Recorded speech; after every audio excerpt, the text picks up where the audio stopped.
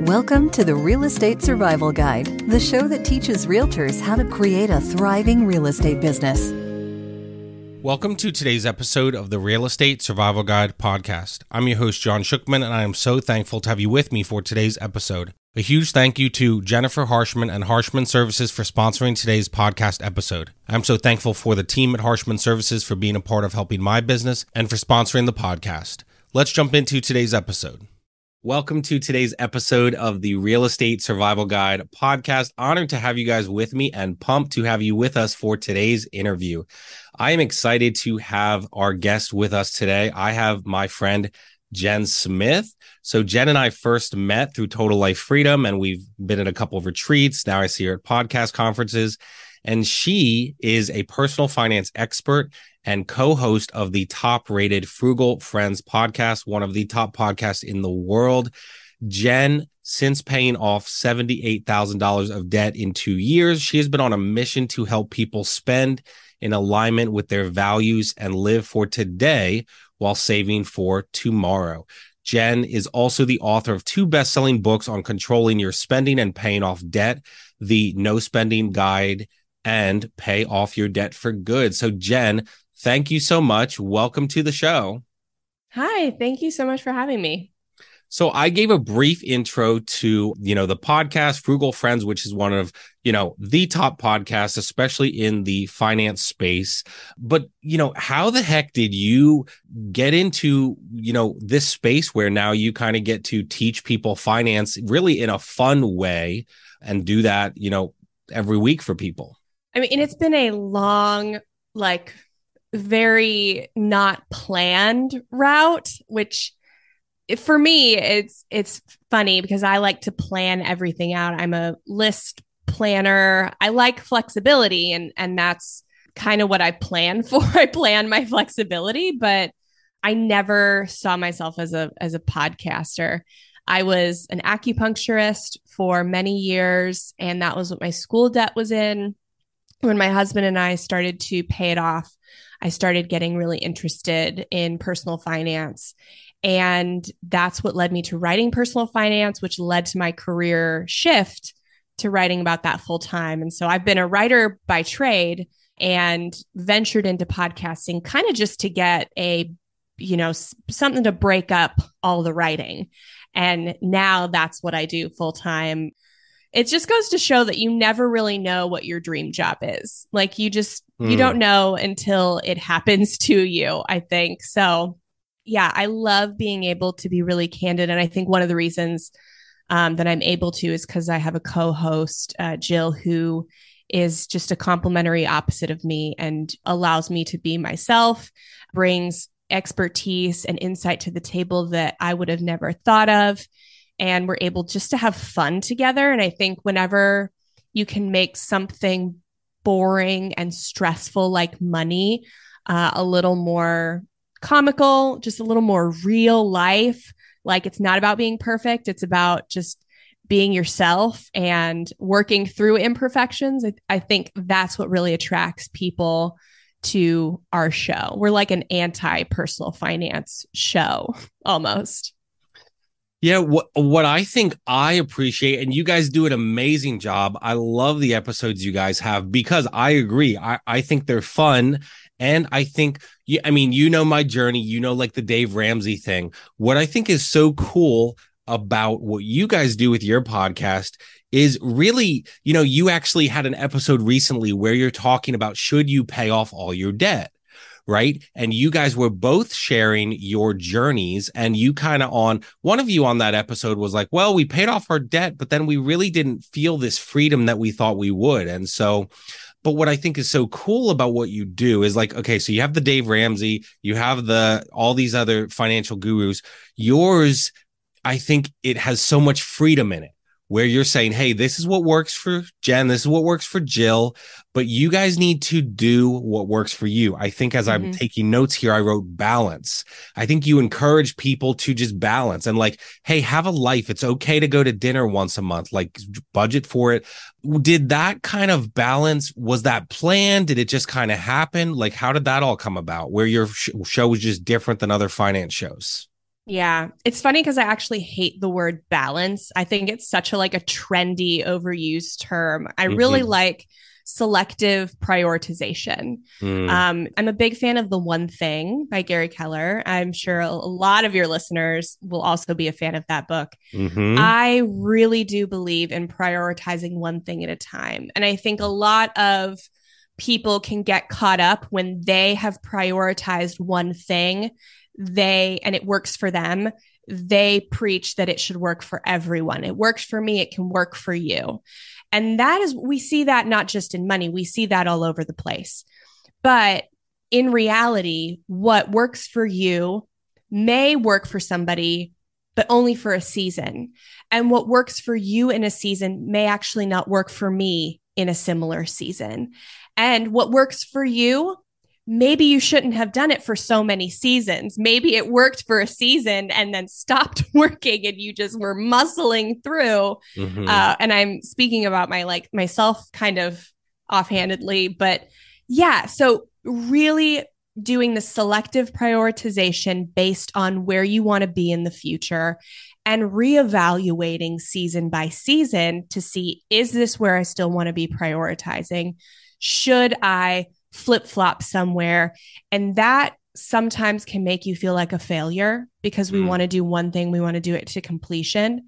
But really eliminating this feeling of failure when it comes to money, Mm-hmm. and replacing it with the idea of if we do what's best for us in our seasons, because our seasons change Yeah. and things always come up that you're not planning for. Plan for the unplanned and you'll flow with it. And so there's a lot of good rules of thumb to take with you so that you can figure out what's right for you in each season. But so that's kind of where we land is Mm. absorb these things that people are teaching, take them with a grain of salt and use them as filters to figure out what's right for you in the current season you're in. I love that. And I think that applies so much to realtors because things change so quick, right? 6 months ago, my business was it was just different than it is today.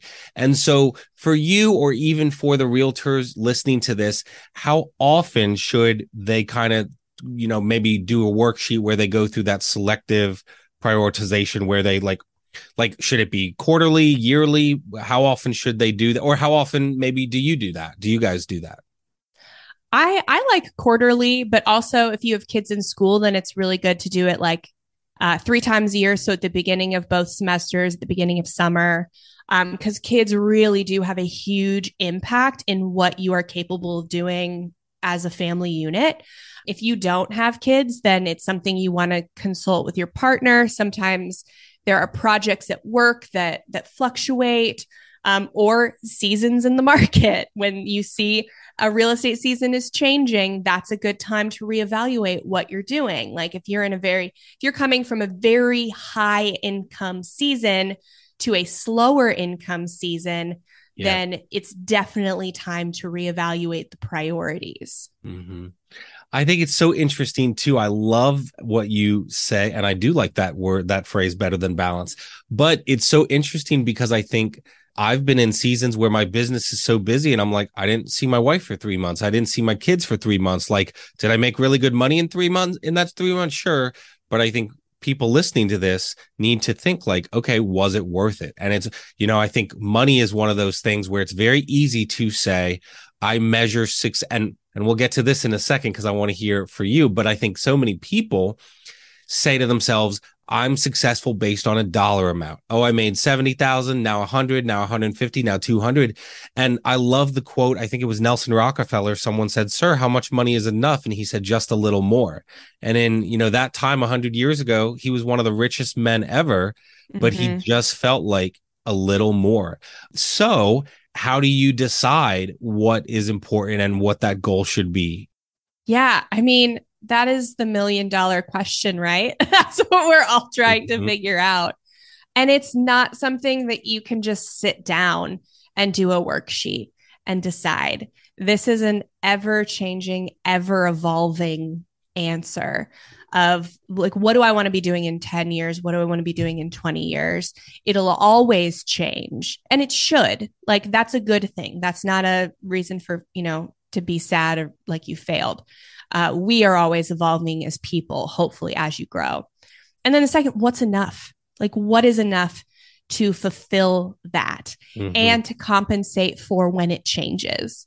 And the best we can do is guess.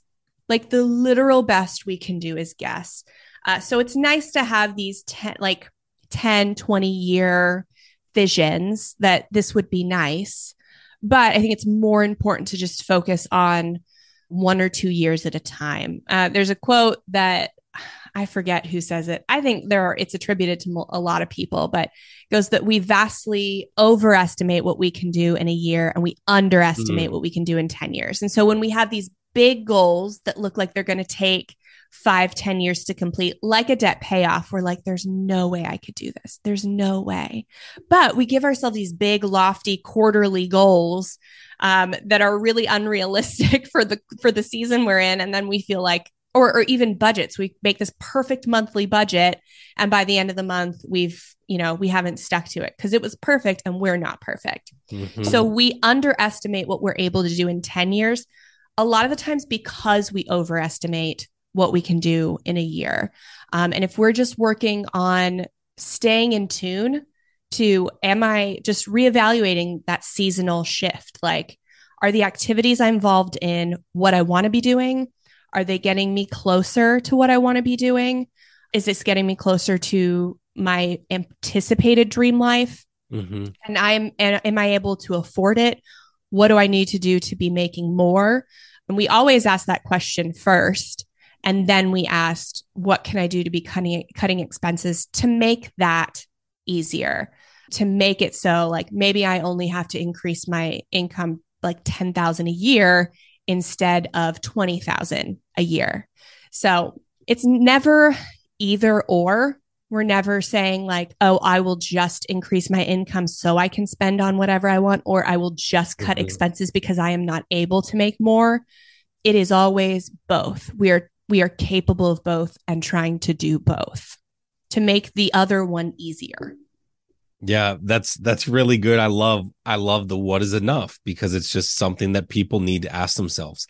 So tell us more about like how I know the journey, but I want my audience to hear, like, how the heck did like this podcast that you kind of started to like break up the mundane of writing become something that like people love and is like huge in the finance space? I obviously know it got featured and that helped, but so kind of tell us how that all happened.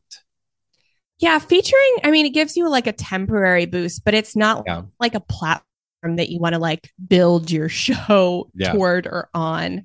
Getting featured on Apple is very great, but it is definitely not the key to our success. I think we have always tried to make each show as helpful to one person as possible. So we go in and we're like, okay, this is the topic. How can I help the person that has this question as much as possible? What are going to be all their questions? What is the intent behind them asking this question? And how can we get the whole spectrum of people with this question? That's secondary. But we just think of the person asking the question and try to help them as much as possible from whatever angle we think they might be coming at it from. And then from there, we think, how can we help as many people as possible who have this question? So I think one of the things that helped our show grow in the early days is that we really utilized search engine optimization that was really only being used in blogs and websites.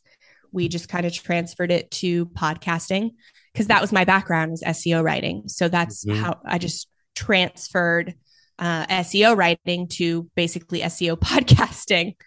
And so that helped people find us early on. And I think it was the emphasis on like really saying like, we're not the expert of experts. At the very beginning, we were like, we're not experts, even though I was like writing full time for a personal finance website. And then I was like, you know what? I actually am an expert in this, and I should probably start telling people. I can't say it on the internet that I'm an expert, and on the podcast, I'm not. Right. So, but just because we're an expert doesn't mean we know everything. It means that we're maybe 10 steps ahead of you. And if you went back and listened to all 250 episodes we've done of Frugal Friends, you will hear both Jill and I go through an evolution of how we feel about money, how we feel about frugality, how we define frugality, how we would view our own stories. So it has caused this evolution even for us. And so we still are not the expert of experts. We still don't know everything. And so we really position ourselves as just 10 or 20 steps ahead of our listener. Mm-hmm. And I think that has helped people relate to us more. And it's taken weight off our shoulders. If we don't know something, we're very quick to say like, oh, I've never heard of that. I've never tried that. I don't know. Try it. Let me know. Sort of attitude. That's so interesting. And I think that's a good lesson for people out there, right? People that listen to this have thought about, okay, what could I produce? What could I write about? And I think just being 10 steps ahead is a great lesson. I remember I started my podcast because I was like, oh, I really wish I thought, and this was actually about 2 years ago at a TLF retreat, and I was like, what do I wish would have been there when I started? Right. Mm-hmm. And even as I build success, and build my business and now be part of building a team, I try to always remember, don't forget what got you there. And I think that's so great that you guys do that. Like, all right, well, what did we think about money here? And even you're like, hey guys, we talked about it on this episode. So they can go back, listen to, here's how I felt here. Now here's how I feel now. Mm-hmm.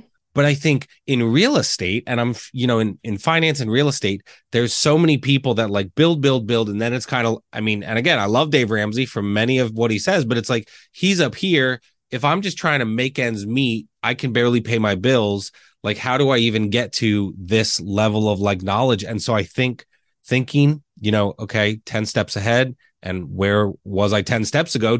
What do people want to hear? I think is helpful for people listening to this in the content they should produce. Yeah, definitely. It takes so much weight off your shoulders, and it helps you. It allows you to kind of play around with, what are people really responding to? What am I really jiving with and getting excited about? So it allows you more wiggle room to play and find your sweet spots too. That's really good. What are people responding to and jiving with? Because, I didn't even know this, and that's why I love just having a conversation. You're like an SEO expert for realtors that are producing content, blog posts, things like that. What are some misses that you see that realtors can maybe take some simple steps to improve the content they're releasing to people to make it better? I think with newer websites, I think going for the big fish is a big mistake. So trying to compete with NerdWallet, Bankrate, Motley Fool, trying to compete for the same keywords is, it's a waste of your talent. It is more beneficial to you to use the audience you already have, to see what they are asking and answer it in your words and share it with them, and they will share it with other people. And you just optimize those things for SEO. So really utilize the outlets you already know will quote unquote promote your stuff, rather than fishing for backlinks and trying to compete with big fish. I think that's the best advice. Just being most as helpful as possible for the clients you already have. And just think of the questions you get asked the most. Write something, and then you can just send a link whenever you get the question again, or whenever you see the question asked in a Facebook group or something. So that's the best way to start, is to have 10, 20 articles like that, and then start doing extending your keyword research. That's really good. Thank you for that. And I love that, I think in TLF that we're in together, like, Vincent often says, like, what are the things people are asking you? Go build. I think as entrepreneurs, we often can get so in our heads, like, I need to do this and I need to do this. And it's like, nobody's asked you for that. Just go do the stuff people are asking you for. So, for realtors out there, even like, okay, your clients, right? You don't need to really worry about like, maybe your clients are all first-time home buyers. So you don't need to worry about talking about investment properties if that's not what your clients are asking for. So that's really good stuff.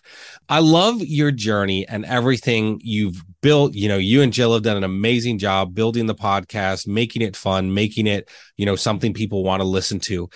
As the show grows and, as you meet these amazing connections that you made through the podcast, how do you measure success? I mean, a part of it comes down to the dollars in the bank account, of course. This started as a hobby and now this is what I do full time. And so I have to be able to contribute to my family. We are not independently wealthy. Yeah. So that comes down to some of it. And I think, the rest of it is if people keep downloading, if the show keeps growing, people are coming back. I think it's much more valuable to attract a listener who will binge the backlog than it is to just grab people for 1 or 2 episodes. That's good. So we've really built an inventory of episodes that people can listen to all of them and find value in all of them versus one-off things. And they're evergreen. And so when I see downloads growing month over month, I know we're attracting listeners and keeping them, that they're going through and they're absorbing. And maybe they're not reviewing or sending in emails. A lot of them do. So that's always really nice to read the kind words. But as the show, and I know people say you shouldn't think about money and downloads, but honestly, like that's the thing. Like if people are listening and continuing to listen, they continue to be motivated. It makes an impact and they continue to reach their financial goals. And we may never know that, but I assume as downloads grow, that's what's happening. And then if they are, joining our membership or buying a digital product or supporting us on Patreon, then they love the show and they love what we're offering that much more. So we've made advertising the largest part of our income because we honestly, we want to ask for money. We'd rather get money from like companies than our listeners because our listeners are looking to divert their money towards their financial goals. But we do offer some products just as kind of to diversify. Our goal is just to have like 20% of our income come from diversified portfolio of other things. So that's really success for us. That's cool. I love it. And I think I wrote attract and keep. Attract and keep is like just even those 2 simple words is like, if you can do that, you'll have success. Yeah. If you can keep them, I think is the biggest. And because we're not very good at attracting, we're not super good at marketing. We're just good at keeping people around. Yeah. That's what we're good at.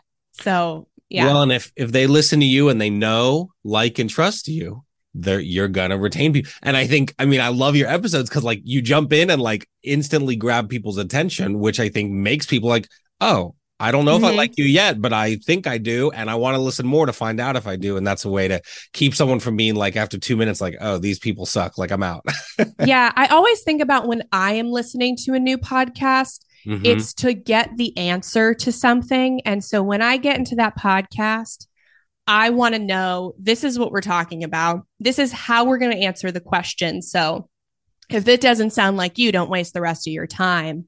And then maybe some chit chat but getting into the answer to my question within 5 minutes, because I don't care about the host at the first time I listen to a show. I don't care about them. So we leave our chit chat, like we end the episode and we have like a short break and then we chat. Like if you care about us, you'll get to the Yes. very end of the episode, but we know you're not here for us at the beginning. You're here for you to get your question answered. And we respect that. Like, we're not making a podcast for us. Mhm. Like, we're making a podcast for impact and money.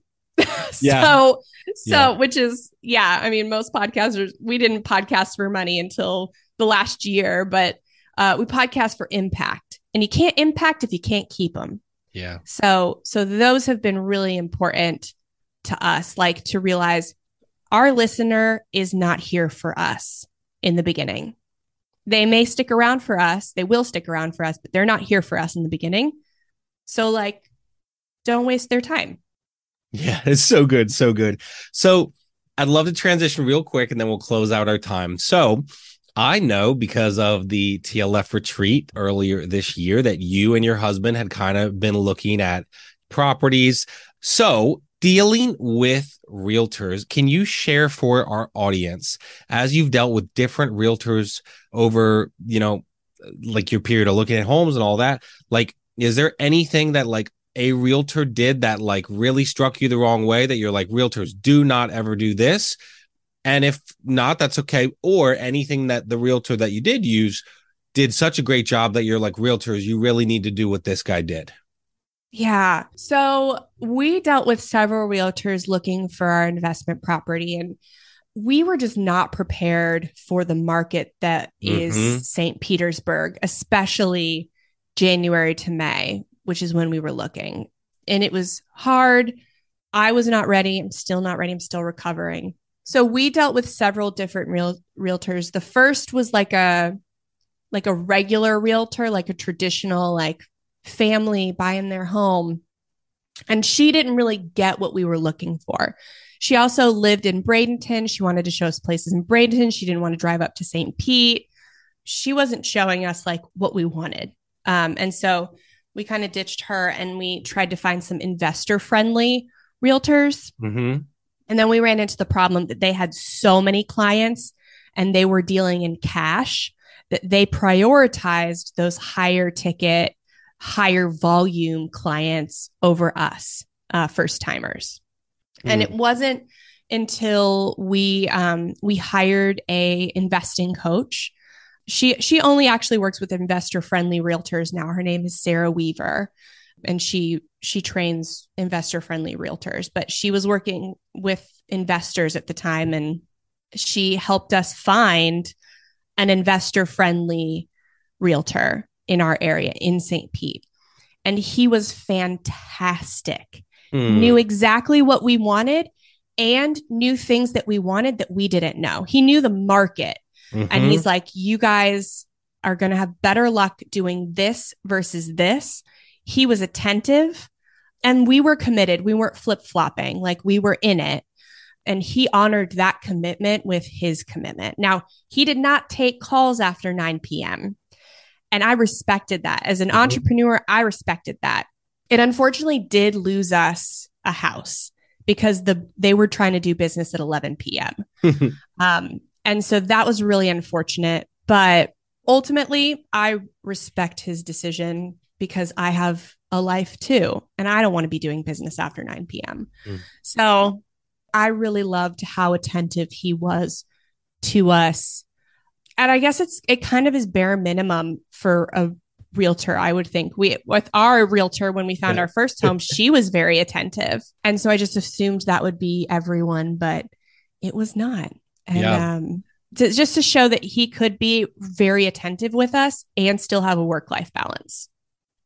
Yeah. And I love that. What I heard you saying was you kind of had three different types of people, right? I marked them. Realtor lady was number one. She didn't get the investment side. She showed what she wanted us to see in Bradenton, not where we were. Number two was investor person, but they only wanted to deal with the cash people. So you guys were kind of like not important. And number three, even though he didn't have calls after 9, Sarah recommended investor friendly, knew what we didn't know we needed to know. I think that's a huge, huge takeaway for realtors to say, okay. And I think I'm so glad I didn't even know it was 3, but I'm glad you had 3. Like, okay, here's 2, don't do this. And here's 1, do this. And if he communicated well, hey, just so you know, I don't have my phone after 9. Sometimes it's a bummer, but at least it wasn't like he just didn't answer and you never knew. Like, I'm sure he communicated, hey, I won't answer after 9. I'll answer the next day. Yeah. Yeah. And he was very clear, like from this time to this time in the morning, I'm bird dogging, like I'm calling people, I'm looking for, deals. And then, but that was like early in the morning, and then when normal people are doing, business up until normal people go to sleep, he's like, I'm on. Yeah. And he was. Yeah. Like, so it wasn't like you would call him at 7:30 and he didn't answer because no, I'll be on till 9 if you need me. And then I get family. Absolutely. Yeah. Mm-hmm. Yeah. Consistent.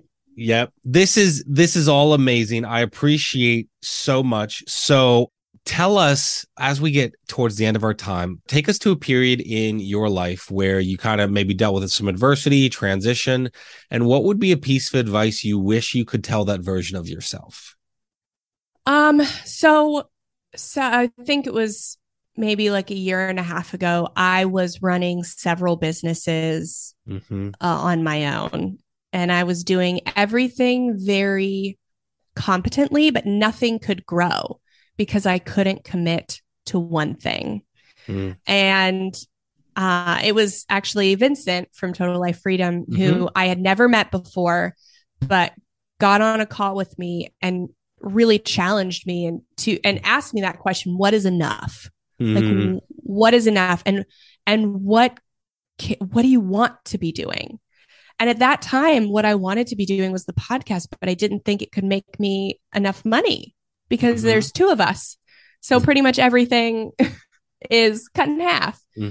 So he really challenged me, and I had like a decision to make at that point. I could continue to do 5 things mediocre, or I could choose one thing and just go ham on it. And I chose to go ham on the podcast. And it was that focus that led to paying attention to an opportunity to come aboard on the iHeart Network, which has really been life-changing for the show. It has, changed the direction of everything because it's made everything else easier or unnecessary. So yeah, it deciding, make that really hard decision, giving up things that were good to focus on something that was great. And it was not easy, but ultimately very thankful that I made the hard decisions. I love, I had Jesse Cole on my show once, and he said, do you know who he is? Okay, so he owns Savannah Bananas, has been on like USA Today, ESPN. So Jesse talked to me about doing the things that give you energy. But he also said that like his journey, when I said introduce him, he's like, oh yeah, the overnight success that took 12 years. And so what I think is so cool about your journey is, even as I look at what you guys have done with the podcast, I'm like, oh my gosh, look at all the success they've had. But you're even saying here, like, okay, but a few years ago, we didn't do that. We just signed the iHeart contract last year that really changed your life. Like, so I think it's a cool lesson for people listening to say, hey, like, you don't know the opportunities that can happen. I love what you said, not good, great. And, 5 things mediocre or one thing, go ham. I think that's good. Yeah. So thank you for that. Tell us a piece of advice. And actually, I did preview this, but I'm going to throw one in there for you. A quick piece of advice for realtors who feel like they're struggling. And for those of us, I've had people that say this because they just see how my journey's going. They're like, wow, you're definitely thinking about investing.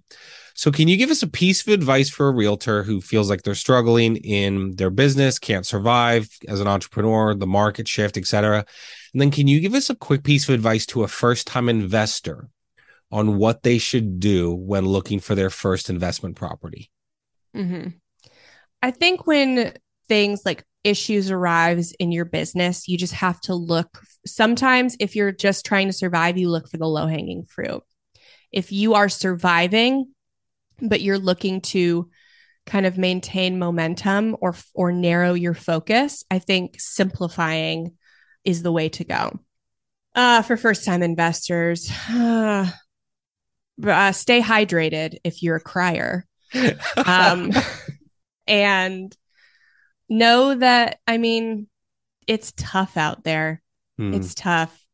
I am still recovering from all the deals that we lost and just how exhausting it was to go look at all these houses and how, I mean, gosh, I guess, yeah, there are a ton of investors who just like hire other people out to do it and then just throw down money. But we were using hard money loans and still like couldn't get, I mean, hard money, 60 grand over asking, still couldn't get a bite. And it's just, at some point, it was just like, what is it worth? And so now instead of buying an investment property, we're in a, quote unquote house hack. So we're like, we're renovating the back half to be a rental, and we've rented out our previous home. And that's tough too. Like I loved where I lived and I left it by choice for the land of wallpaper and layers of carpet in the bathroom. So yeah, and renovations.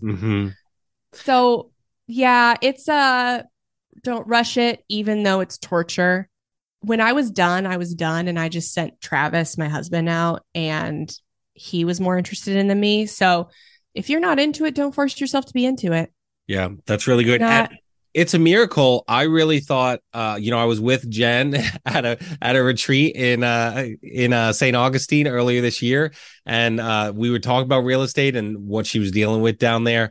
And Travis was home at the time looking at homes. I thought Travis was going to kill Jen. That Jen was at a retreat and Travis was looking at homes that day. But you guys got it, and but that's a good lesson. Don't rush it. And it can be tough. I think that's a good lesson. So thank you so much. Yeah. By the end of it, I wasn't going to any homes. I was home and I was at my house and I was like, you go have fun with Calvin. Yeah. I can't do this anymore. I can't get attached to something unless we're under contract on it. I won't. Yeah. So, yeah.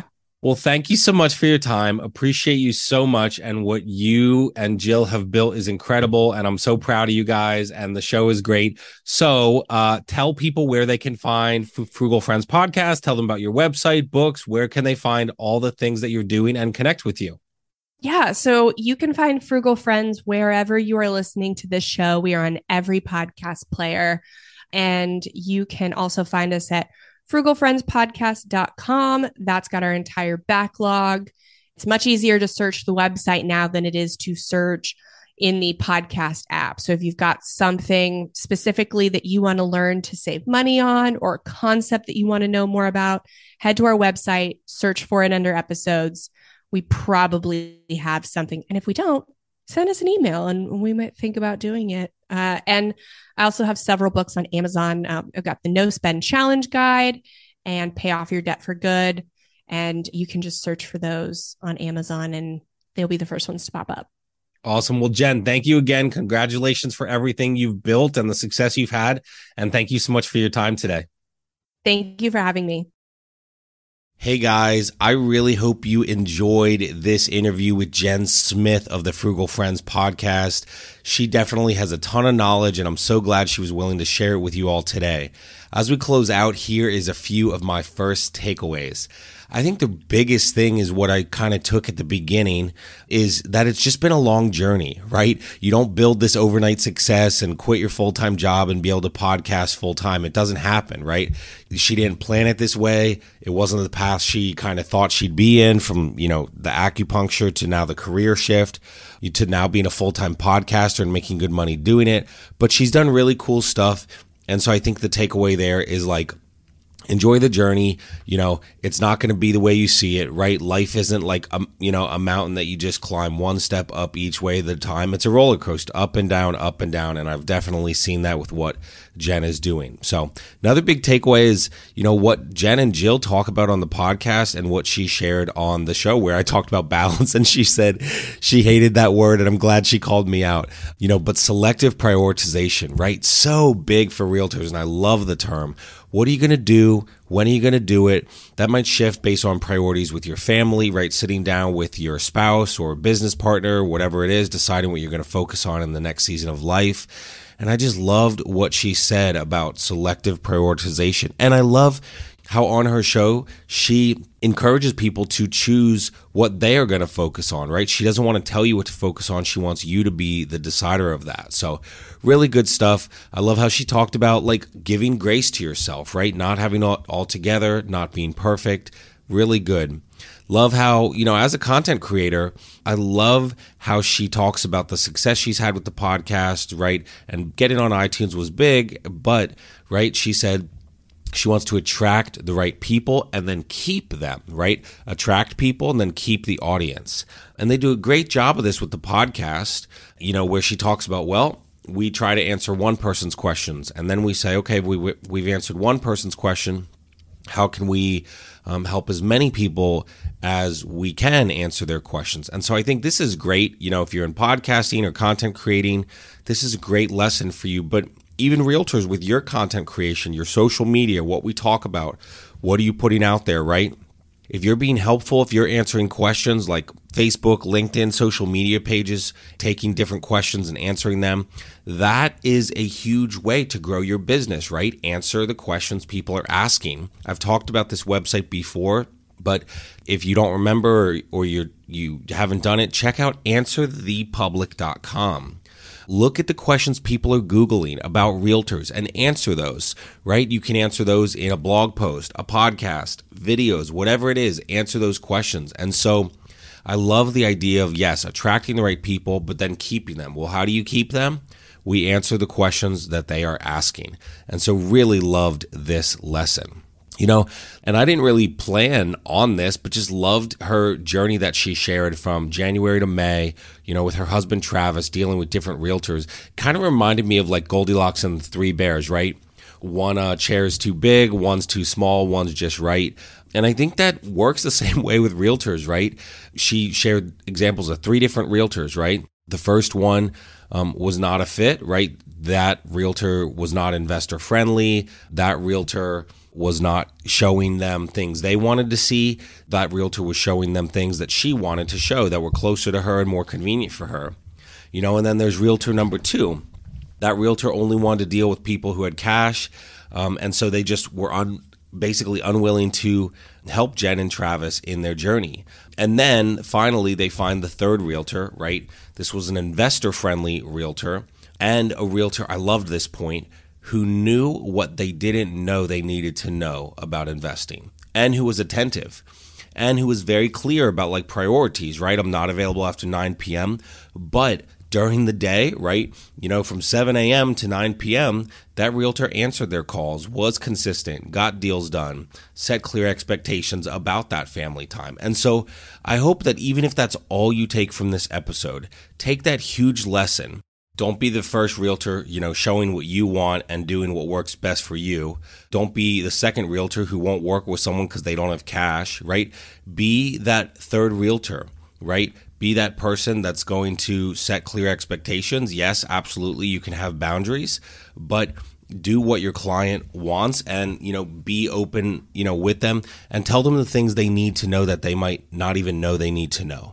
I kind of joke. It's so funny because I joke with my clients all the time. I'm like, it's like you're going to Target or Walmart and you pick something off the shelf. I'm not going to the store with you and telling you what to buy, right? You are the one shopping. So as your realtor, I let you, the client, pick what you want. I'm not the one making decisions. Now I'll guide you. I'll coach you about what offers, will get accepted, things like that. But I'm not going to make decisions for you. I'm going to serve your needs above, what is convenient for me. So yeah, and then absolutely loved her advice to realtors, right? What's the low-hanging fruit? How can you simplify what you're doing? As you think about, your real estate business, how can you do those things? Loved it as well, the advice for investors, right? It's tough. You're going to cry. This was so pertinent because me and my wife have been looking at investment properties and just haven't found the right fit yet. So we're not just going to jump just to jump, right? Just like Jen said, we're not going to rush it. So make sure you guys don't rush it as you think about investing, right? Wait for the right deal and just don't jump just to jump. Don't buy something just to say you bought something. So thank you so much, Jen Smith. Make sure you guys check her and Jill out with the Frugal Friends podcast. I'll have everything in the show notes. Really appreciate you guys listening. Hope you enjoyed this interview, and I'll talk to you guys very soon. Thanks for listening to the Real Estate Survival Guide. If you enjoyed this episode, we would appreciate it if you'd leave us a review on iTunes. It helps others discover the show. Thank you so much, and we will see you on the next episode.